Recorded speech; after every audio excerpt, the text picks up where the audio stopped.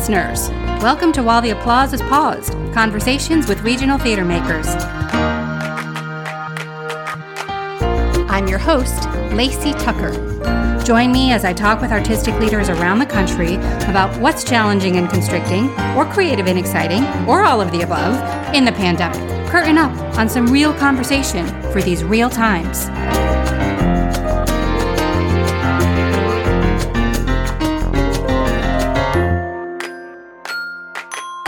This week, we welcome Dina Janis, Artistic Director of the Dorset Theatre Festival in Dorset, Vermont.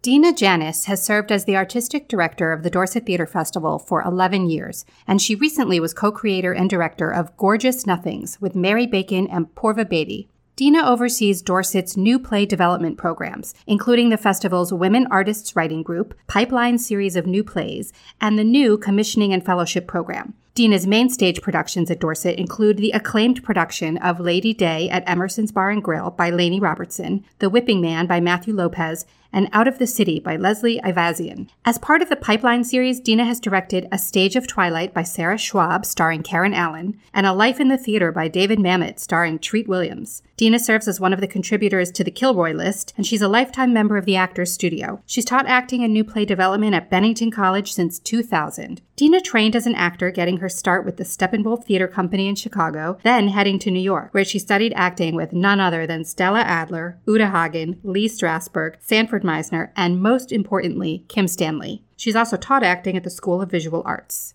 Speaking with Dina was especially important to me because I was an apprentice at Dorset when I was only 17 years old, under Dina's predecessor, Jill Charles, and Dorset holds a very special place in my heart. I also want to give special thanks to my dear friend Porva Beatty for the introduction to Dina. And now, away we go with Dina Janis.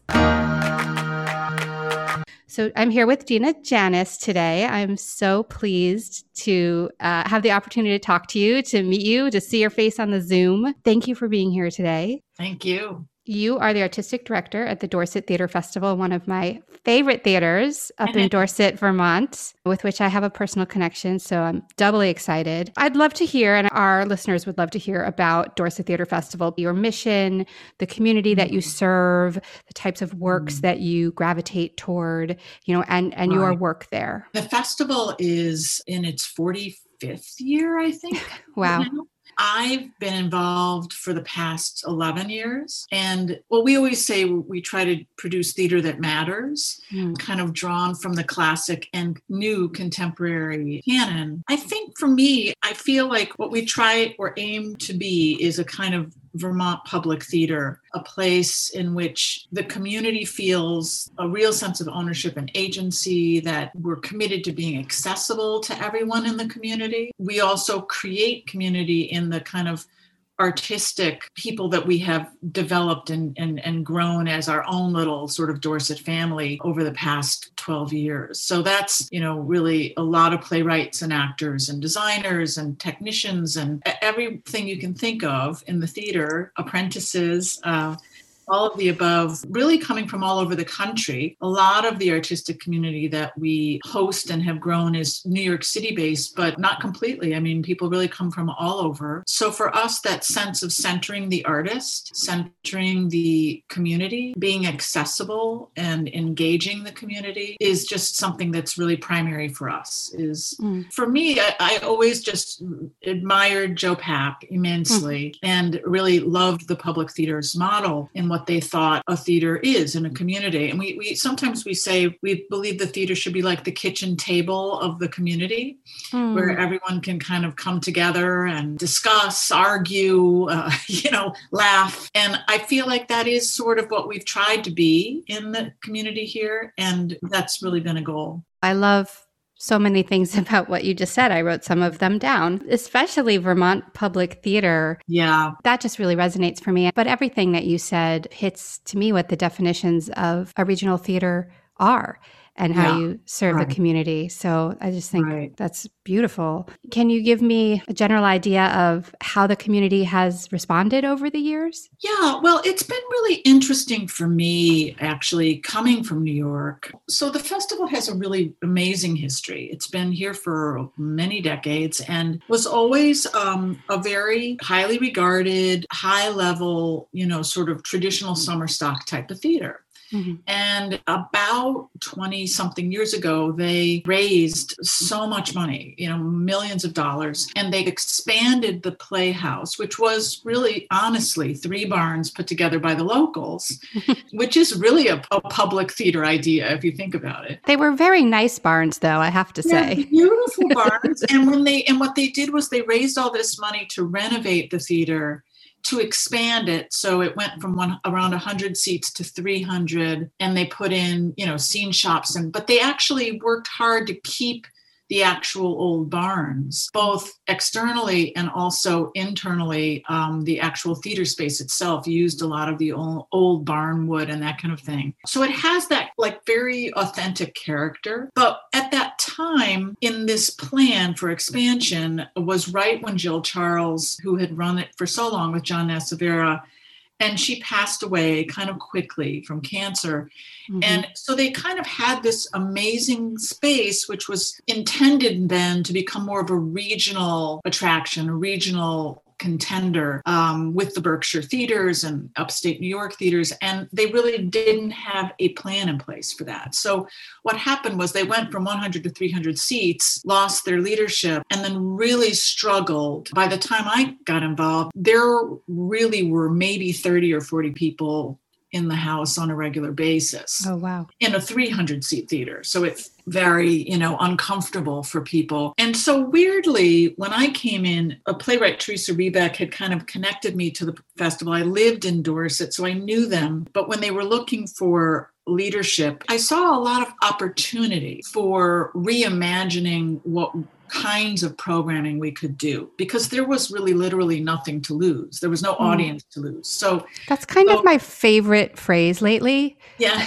There's nothing to lose. We have nothing to lose at this point. There really wasn't. I mean, they had done for years great productions of Agatha Christie and Sherlock Holmes and, Alan Ayckbourn and some new work, but mostly very sort of traditional canon. And that was important. So I tried to continue some of that material, but we began to really bring in new canon, new play premieres, work that had maybe been hugely successful in New York the year before, and bringing in new plays, more contemporary voices, which along with them came a different kind of artists, different artists that were interested in coming up and working on the plays because they were premieres and things like that. So that changed a lot. I mean, we really began to become much more invested in new play development. We started doing a lot of retreats and working with a lot of different companies and organizations in New York and elsewhere that do a lot of that kind of work. And our focus really shifted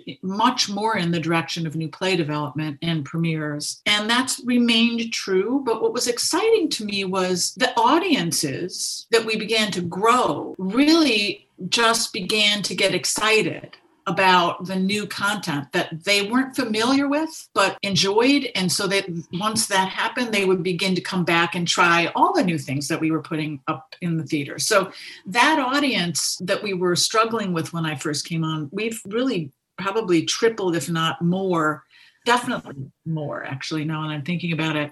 So it's, grown with both the traditional audience that the festival always had, but also a lot of new audience that came in with a lot of the new programming we initiated. So that's been a big change. And it's been exciting to see the audience embrace those kinds of plays, Superior Donuts and Outside Mullingar and, Intimate Apparel and, new voices, more diverse voices that really bring up a lot of the issues and conversations of now. And that, I think that's been really, really great. Tell me if you agree. In speaking with a variety of different people and having grown up near Dorset and kind of aware of what regional theater has been like over the years and the types of things that tend to be represented, it seems like a lot of theaters are discovering that regional audiences will go with you if you present new, challenging things and, going against the older perception that everybody just wants to see Oklahoma, which there's nothing wrong with Oklahoma. I love Oklahoma, but Well, I think that's right. I mean, I feel like, gosh, our whole country thinks of either or on such a binary level. And I remember coming on and people saying, you can't do anything with swear words in it because our audiences will hate it. And you must do this and you must do that. And I was thinking to myself, okay, Breaking Bad is the number one show on television right now. Like everyone they're talking about is at home watching Breaking Bad, for God's sake, really? So I just thought, let's just push this a little and see what happens. And I think people underestimate what audiences are going to be interested in right now. That was so true then. And I think in some ways it's interesting how true that is right now, kind of in this COVID moment also. Well, that is such a great transition because, of course, we want to talk about 2020 and now 2021. But what happened in 2020? Some of this show is intended to be a time capsule, a recounting for various places. What were you doing in March of 2020? How did you handle it? What were the decisions you had to make? Yeah. It was, look, the whole theater world was reeling at that point. And I teach at Bennington College. So, I can remember early on, there's a wonderful playwright, Sherry Kramer, who actually has a home in Dorset and teaches on the faculty at Bennington. When we started up in the spring, she was like, there's no point in doing auditions, you guys, because there's this thing called COVID and everyone's going to get sent home soon. And we were like, oh, Sherry, that's crazy, and sure enough, like bang, there we all were. And for us, we do a lot of year-round developmental work. We have a women's artist writers group that meets regularly in the city and year-round, but our main producing season is June, July, and August. So we were about to announce our season. And when this started happening, right away, we began to talk and dialogue with other arts leaders in this region, just taking the pulse of what people were thinking. And it became clear to us that we really didn't have any choice but to cancel the season for the summer, because for us, we bring in 80 people from outside, from all across the country.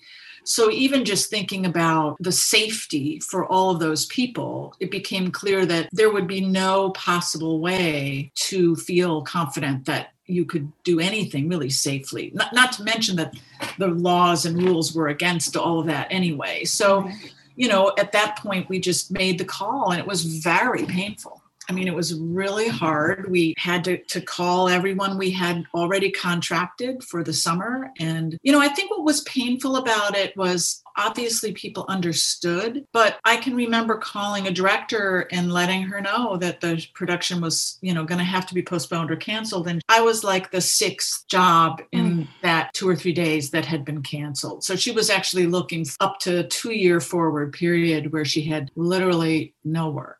And these are top people. These are people who are really prominent people. And so it was just difficult. I think the whole industry just was in shock that this was real and had no sense of how long this would last. And we just kind of started taking it one foot in front of the other after that.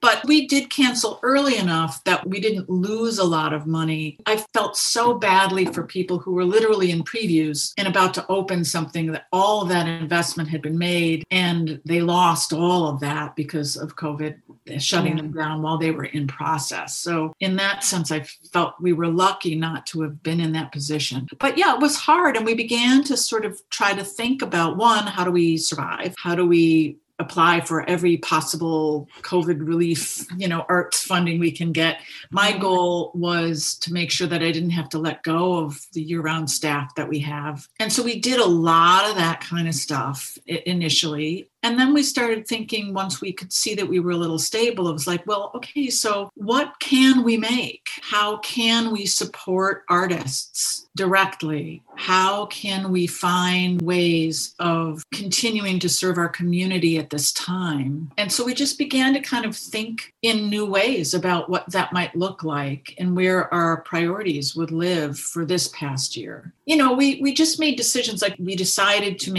we do a young playwrights program, and a wonderful playwright actress, Heidi Armbruster, was running that for us. And we just went virtual and offered it to, at the time, the local educators who were reeling, that we thought we were reeling. Try being an elementary school teacher, or, those folks are so heroic, in my opinion, because they got families and kids through that first few months. And I don't know how, unexpectedly as well, right. Not being prepared. No preparation. Yeah. No preparation. But they were very grateful for the fact that we had this free online digital program that would take up some little hours of the day that their students could participate in.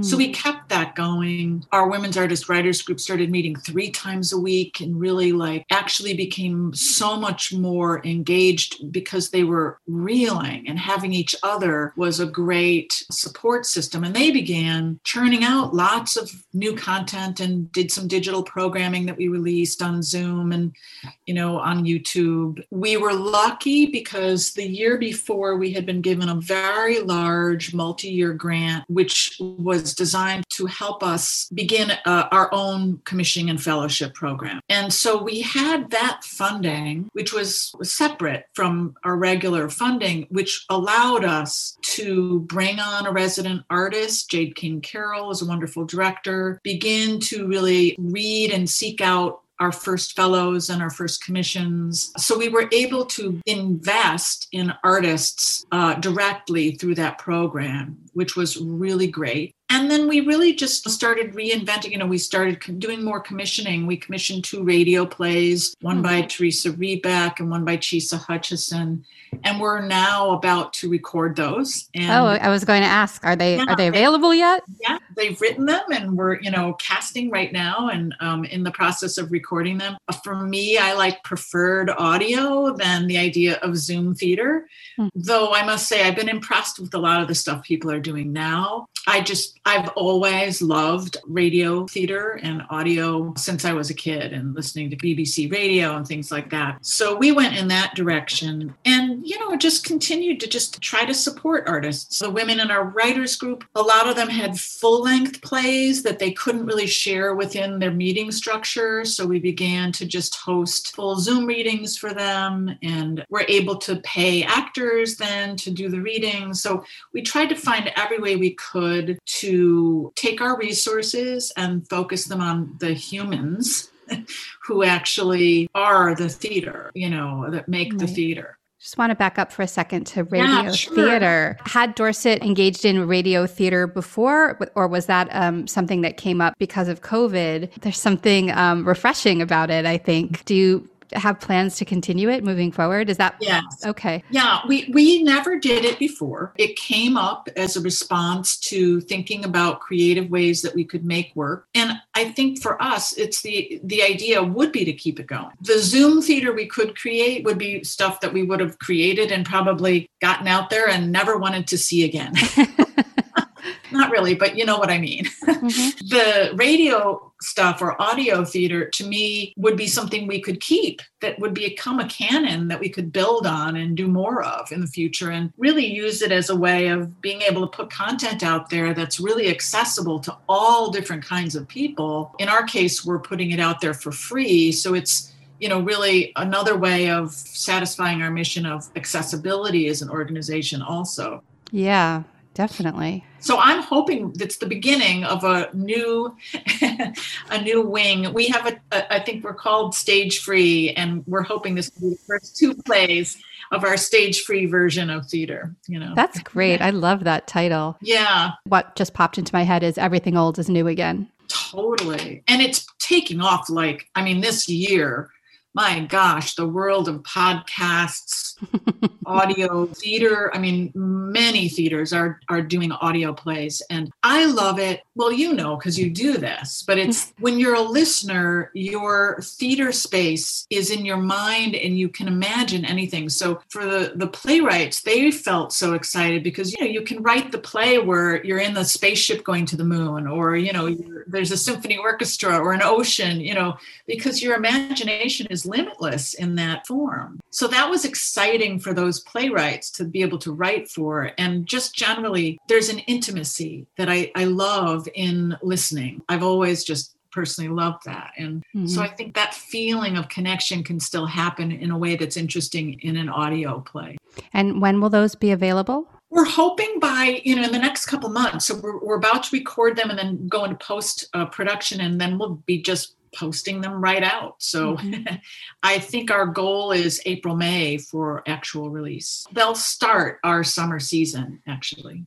Well, once again, you created the perfect transition because now that we are in 2021, I think we're all looking forward with hope and maybe some trepidation because of course, we don't know exactly what's going to happen. Yeah. But how are you planning for the future, and where do you look for guidance or inspiration about what's coming next? And since you said you generally have your season just in the summer, what are you doing at this point to look at that? Well, one thing that has been extremely helpful is that in this kind of pause, a lot of theater people I know who have been colleagues for a long time have had the time to talk deeply, to think deeply. I started a conversation early, like maybe February or March, with a director who was someone I really admired and worked with at the festival, Jade King Carroll. And we just started talking a lot every week and kind of regularly. And what I was always thinking about was like, you know, well, when you're producing theater in America,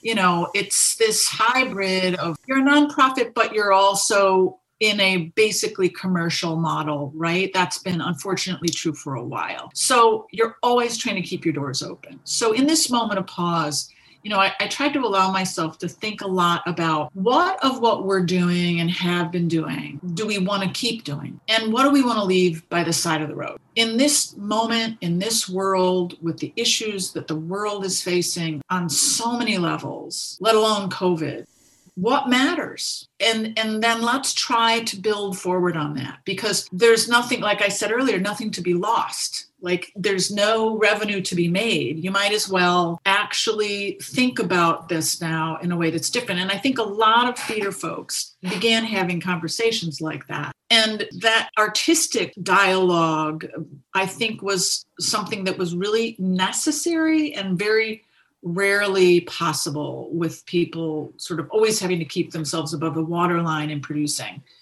So I feel like that was actually weirdly a benefit. And out of that, we just began to sort of be more clear about what our priorities are, what we really want to do, and try to carve away a lot of the stuff that we were doing by default well, this is the way it's always been done, so we'll continue to do it this way. I think that's actually been really helpful. Can you give me an example of something that you've decided to leave by the wayside?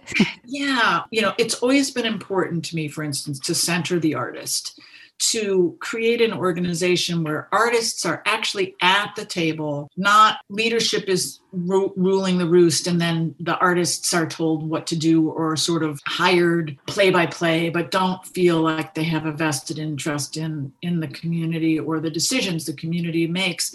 And one of the reasons why that happens is just simply because it's just having time and you're caught up trying to just get from A to B.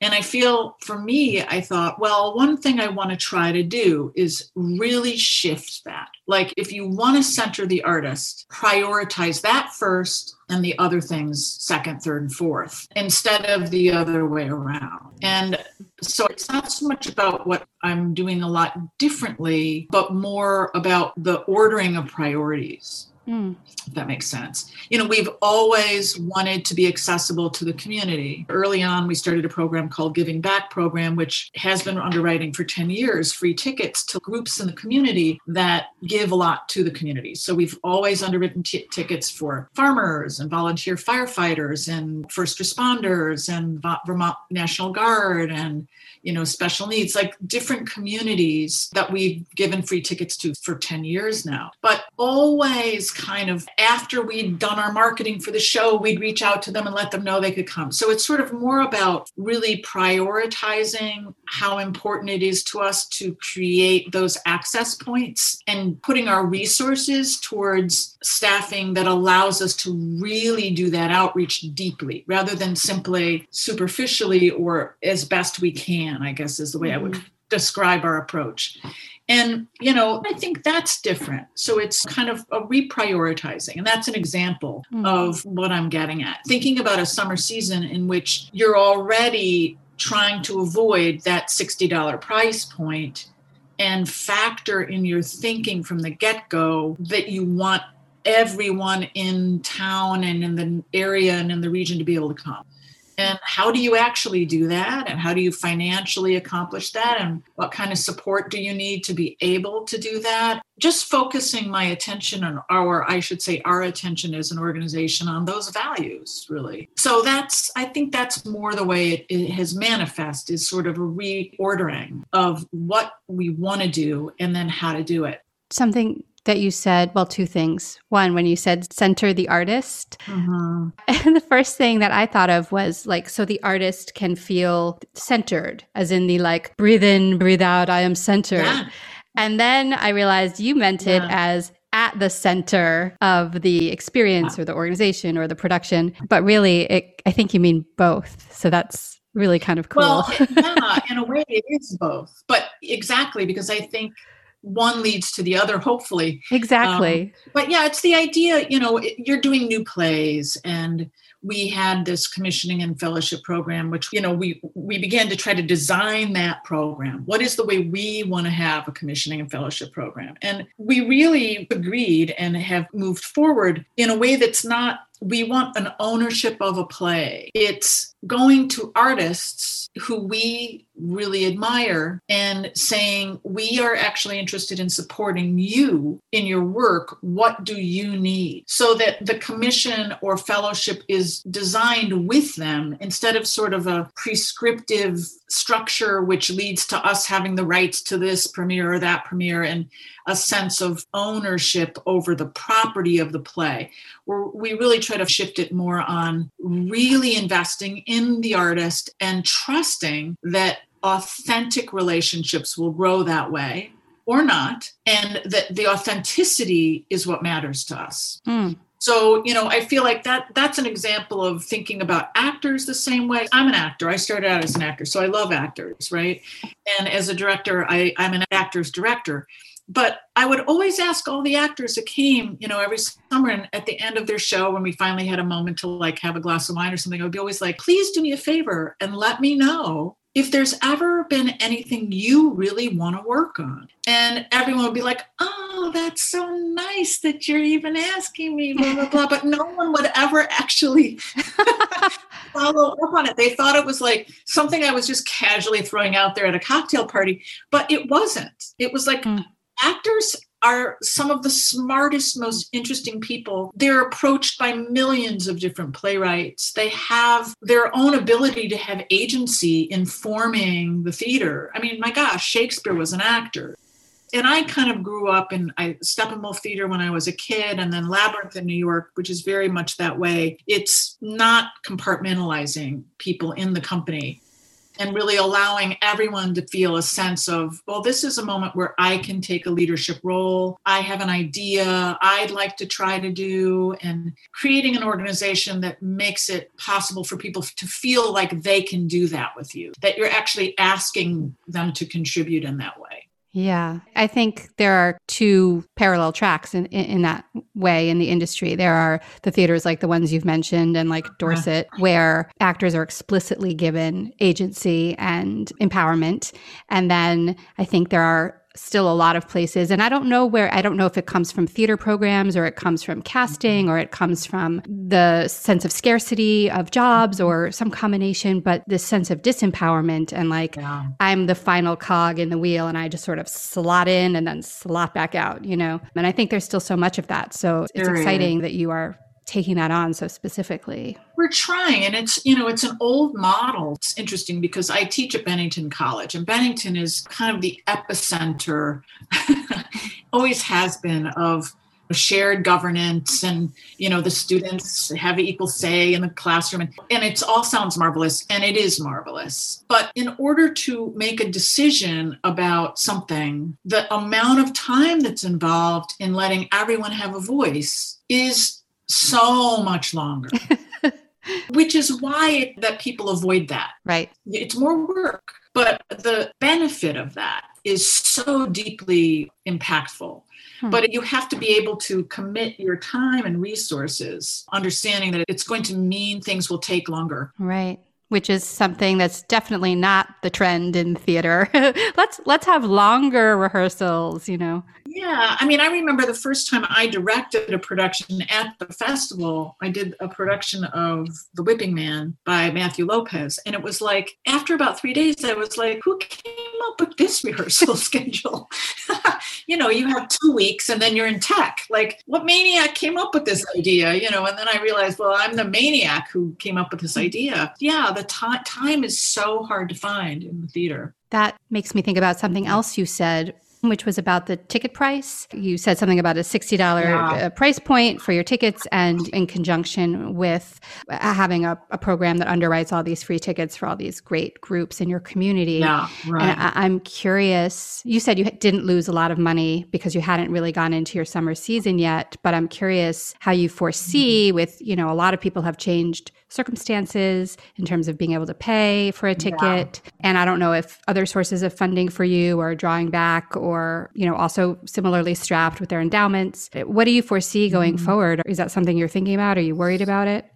Sure. We're planning on doing a season this summer in person, outdoors, which we just felt would be safer, in that people will probably feel more comfortable and excited about being outside than indoors. And unfortunately for us, the Playhouse, in all of its lovely charm, the ventilation system is horrible. The remediation you would need to manage in bringing people indoors to that space would just be really complicated, and I'm not sure I would feel safe enough, really. So we just started thinking earlier about outdoors, and we started talking to people who had done Berkshire Theater Group bravely did Godspell last summer outside in it. This is where the theater tribe is so wonderful, because all those kinds of companies just were happy to talk to us and give us advice. So thinking forward on that, the first time we sort of sat down and budgeted out all the,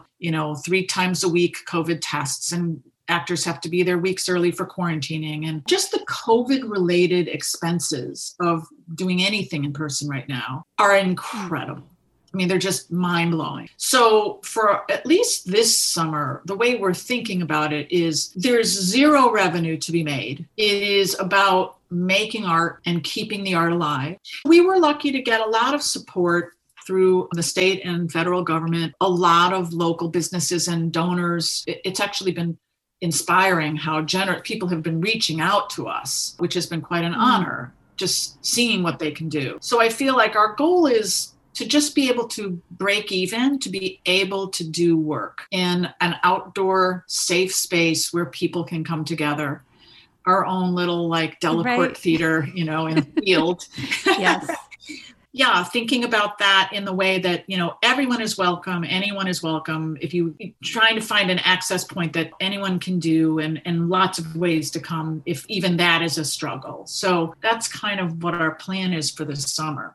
I'd like to say we're thinking forward to the following year, but we're really not. One thing at a time. Another theater that I've spoken to was telling me about continuing to offer their live productions in some way digitally, because, paraphrasing here and maybe putting my own spin on it, but because of this kind of increased recognition that there are people who can't come for a variety of reasons, whether because they're very immunocompromised and they'll still be nervous, or because they've always had accessibility concerns. That's right. So I'm curious if you've thought about that at all. Yes. I mean, I think that that's one of the really amazing things about COVID is, yes, people were forced to do all this digital programming. Because of the way the industry works, mostly all of that had to be offered up for free. So all of a sudden, you're bridging this access gap that's very powerful. And you're also able to engage audiences that could never have come to your shows,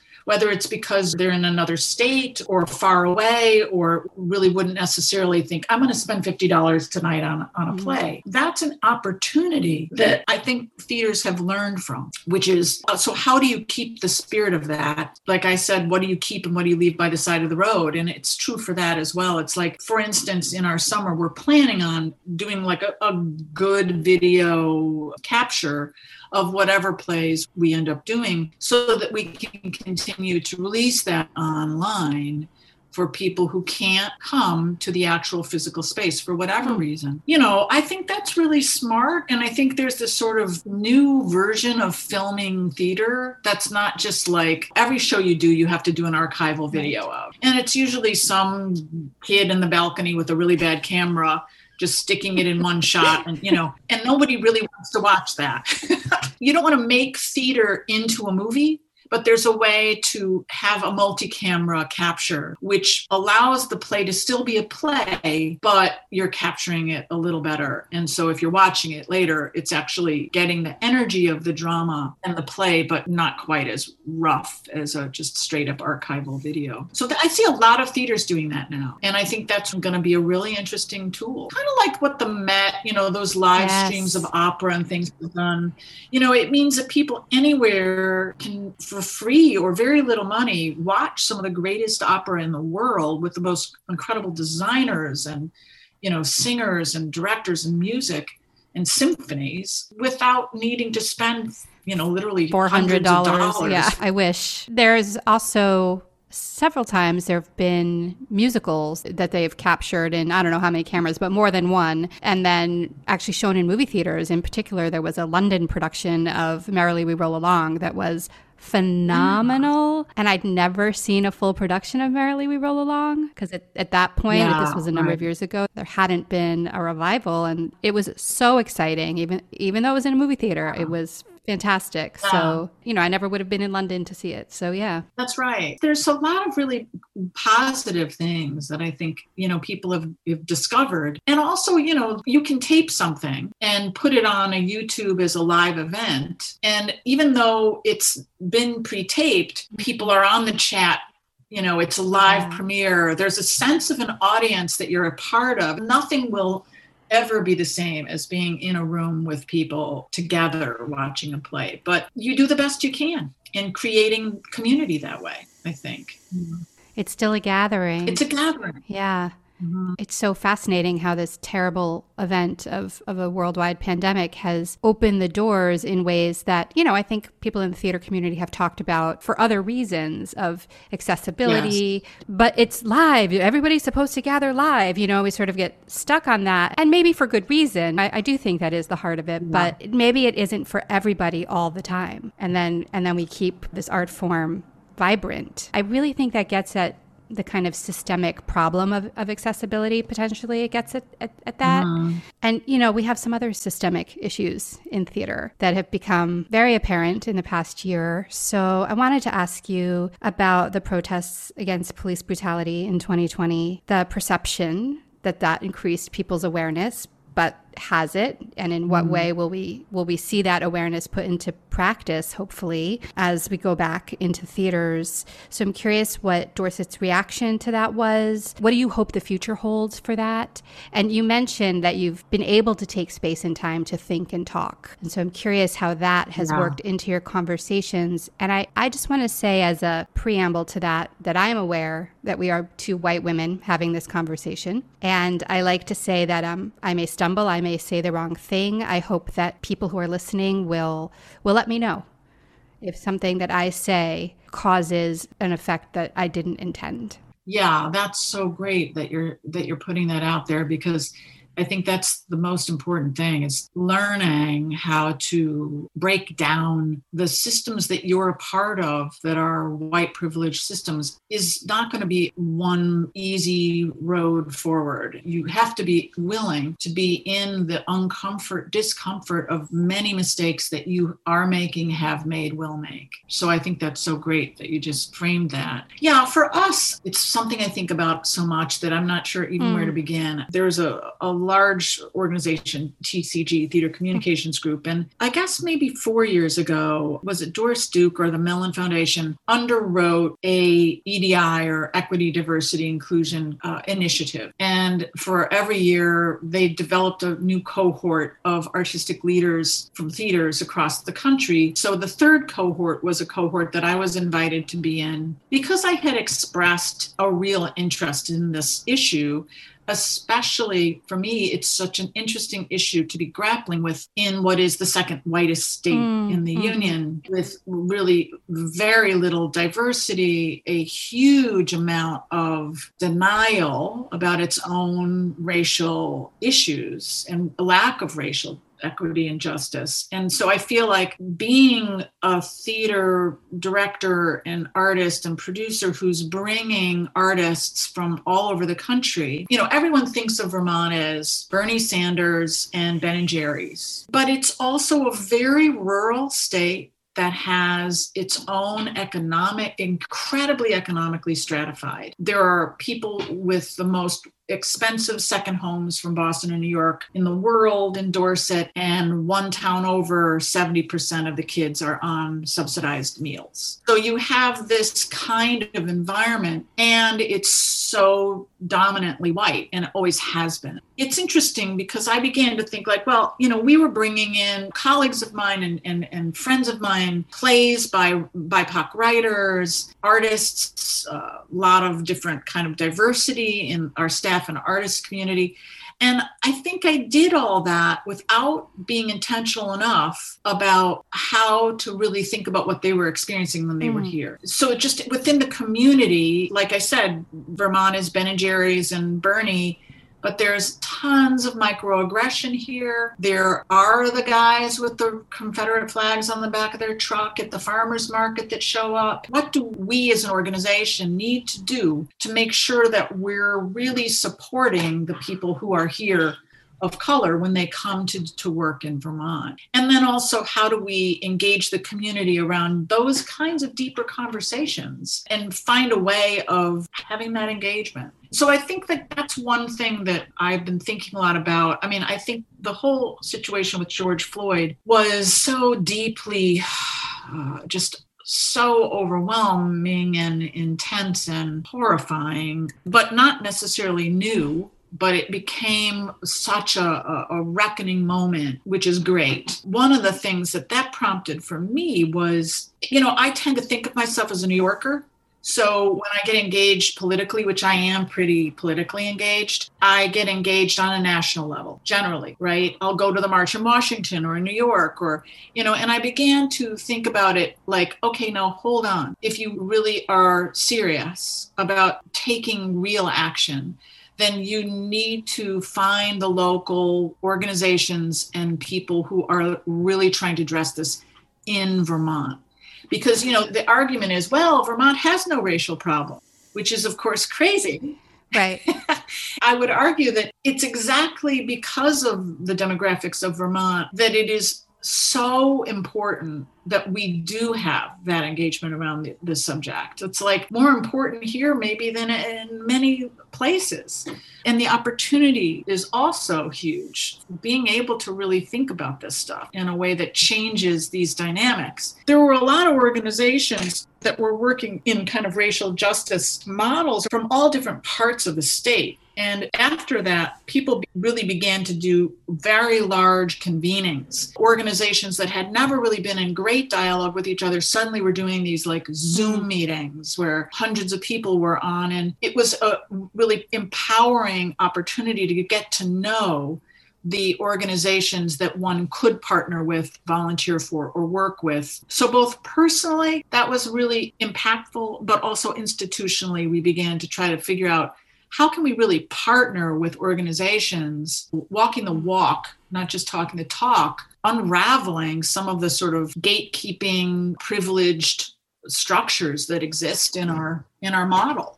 And we're like babies in the progress we're making. It's infant steps, but I think that's definitely something that has just become so important in the way we're thinking about what role we can have in this moment and why it's so important that we don't remain silent and avoid our own complicity in the problems that exist in theater and in our community and in Southern Vermont and in New England and, in the whole country and, the world. Yeah. Well, just went like, okay. My hands just went like a big explosion because it goes from the hyper local of your theater to the world. Yeah. You just said something that if I may, I'm going to summarize because it was so beautiful. You basically laid out a 4-prong approach to the issue, which was you started with the content of the shows and the people who, the diversity of the people who write them, the people who direct them. Then you kind of expanded it to the participants, the people who come to work on these pieces and their experience of being there. So that's kind of the next level. Oh. And then you expanded it to the perception in your local community and working with them. And then you expanded it one more time to the local or state organizations that you can work with who are interested in these issues as well. So from the community that may not be so aware of these issues and you want to engage them in dialogue to also the community that is aware that you want to connect with. So you literally just laid out a 4-prong approach for how to start to tackle some of these issues. Wow. Yeah. I mean, I think it's a collaborative effort. And, one of the things that I think is a falsity that in Vermont people are comfortable maintaining is that, well, this is, we don't have any kind of racial problem here because, we have such a small population of BIPOC people. Well, you know what? I really think that's total nonsense. I mean, one of the things that I've been really excited to begin to understand and discover are the communities. I mean, this is a fallacy. There are so many different immigrant populations in Vermont. Percentage-wise, it's the second whitest state in the union. But the idea that there's no issue there, that people have not been struggling with this. Look, I don't mean to get political, but, over this past 4 years, people that have a lot of racial hatred or have a lot of bias have been so emboldened. In a way, they're so much more out front. And that's can be frightening, but it's also a real opportunity to be able to actually find a way to have conversations around that, because people aren't hiding their opinions as much as they were, or they had those opinions, they had those biases, but they were really being politically correct because they felt very much in a minority. And that has changed, I think, in what can be very frightening way. You also made me think, when you talk about Vermont, that just because people in the state who are mostly white may not actually interface with a BIPOC person, so it may not actually cause direct harm to a BIPOC person, that doesn't mean that they're not having all of those thoughts and biases and it's not coming out in other ways, whether it's on social media or just in conversations with other white people. So you just made me think about the extent of the opportunity, regardless of, a person, a farmer who lives basically isolated from any people who don't look like him, doesn't mean there isn't a problem. Yeah, and exactly, the impact a state like Vermont has on the national discourse is really huge. And the state, to be honest, the state has been trying to tackle these issues for a few years now, beginning to really, appoint commissions and invest in various education and dialogues and groups that are really trying to get at this in the state and look at the equity, diversity issues here. And certainly it's not like there's no activity or dialogue going on around this. There is. So I think it's just making sure you're showing up for it. That's kind of maybe how I think about it. Can't do the work if you don't show up, right? Yeah. And, you have to look at what you need to change in your own structures and just be open to learning, not get stuck in the defensive. It's very hard. And I think some people do a better job than others. And hopefully more people are becoming more aware of their defensiveness, as we move forward. I'd love to just know what's bringing you joy right now in this trying time. Personally, I always think, and I don't just say this sort of by rote, but my family is huge for me. I'm a mother and a wife and, sister. And so that's one thing that's just, I'm very grateful for. But I think for me, the incredible adversity that people have been dealing with in the arts, in my theater community, in our country, the trauma of COVID, emotional, psychological, and physical trauma of COVID. I must say that there are days where I feel so inspired by just how willing people are to try to make things better, to fight for it to get better. Just yesterday, I took a very good friend who's a brilliant actress, and I went and showed her husband and her son and their dog this snowed out field in the middle of nowhere where we're planning on building a theater.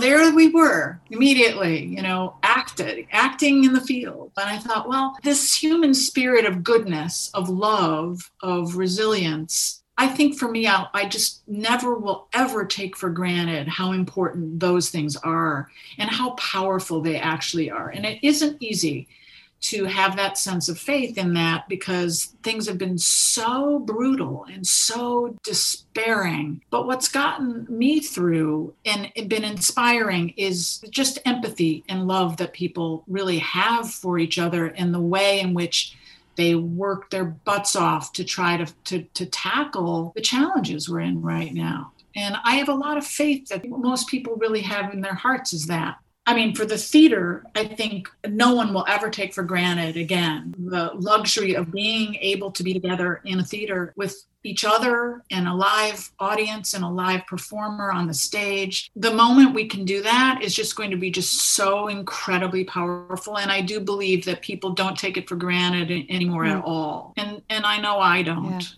Yeah. So I don't know if that answered your question, but it did. I'm inspired by the resilience, when you think about teachers and nurses and doctors and theater people finding the most crazy ways of continuing to do stuff, the determination to continue to do that, the human thing. Yeah. I think that's really something. We're going to see the impact of that when things do get a little easier, which hopefully they will. Yeah, because if people have that kind of intention and drive now, when you can't do anything without a mask and you can't gather and you can't talk in person, can you imagine how that will manifest when the brakes come off, Yeah, that's right. And hopefully we'll have a deep and long memory about what that means and, not just go back to same old. There's so many equity issues that have been revealed in these times. And clearly there's tons of work to be done. And that hopefully is something people are committed to and stick with and not just trend out of immediately. Yeah, I think things of this magnitude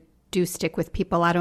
Just 9/11 popped into my head and thinking about what New York felt like to me before and after. New York was never so kind and friendly as it was for many years after 9/11. The vibe was so different. I think these types of things, it does shift something for people. Yeah. And I think that, this has hit every family on so many levels, every generation. It's a universal experience we're having, which is very intense. Wow. So true. Tina, thank you so much. This was such a great conversation. I'm wonderful to talk to you. And hopefully we can stay in touch. Just, I'd love that. And I just feel inspired right now. I really do. I am grateful for just being asked to think out loud. It's helpful to me, actually. I sometimes don't understand what it is that I'm thinking until someone asks me what I'm thinking.